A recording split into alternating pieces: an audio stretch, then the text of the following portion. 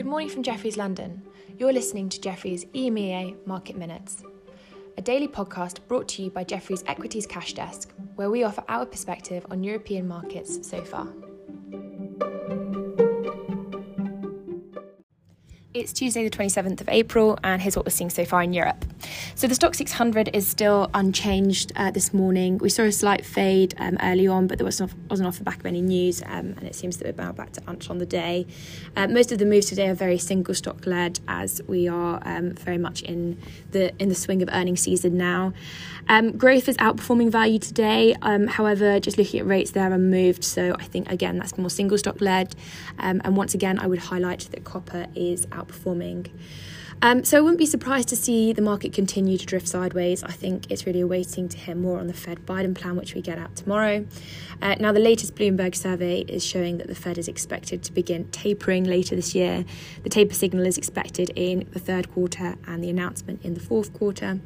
And it's also showing 2 hikes expected in 2023 and 2 in 2024 as well. But today it's very light from a news point of view, and as I say, mostly earnings focus here, and also in the States where we get Google, Starbucks, Amgen, 3M and Microsoft later today.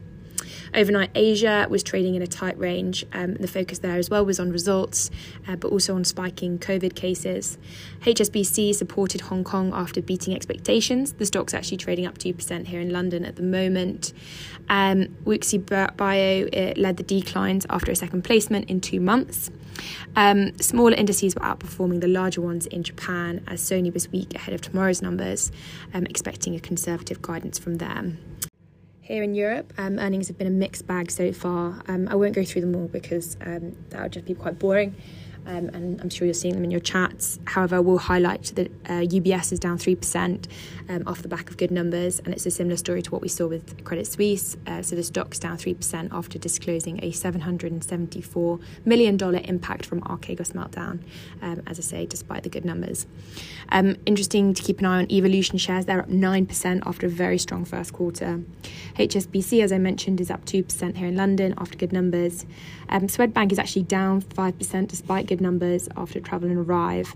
Also, our analyst is highlighting that it was the non-interest revenue lines that were sustaining the results, while the net interest income continues to digest the balance sheet growth. And lastly, I'll highlight 2 more that are interesting today. So British Power and Maersk are both now unch on the day, both having been up more than 4% early doors. And now just to go through a few interesting single stock stories, which I think are worth mentioning. So Deliveroo is up 3.5% this morning after Waitrose has said they agreed a 2-year partnership with the company. I think this is very interesting given the recent surge in grocery delivery services we've seen in London. They're clearly trying to get into that market. Also some single stock chat from our consumer trader Omar to pass on. He's highlighting that Adidas has just broken above the 260 support level and is showing a DeMark buy signal. So the stock's been under pressure over concerns around the Chinese cotton issues. But I feel like positioning now with Puma versus Adidas is very interesting, considering we get the Puma numbers tomorrow. This could be a catalyst to drive Adidas higher. And disappointing Puma's numbers could cause an unwind of spread as well, which could also provide some Adidas support. So I think it's a win-win either way. Certainly worth looking at that stock today. So if you'd like to hear more about any of those stories, please do ask and we can get you in touch with our analyst, of course. So that's all from us today, but thank you for listening and have a lovely day.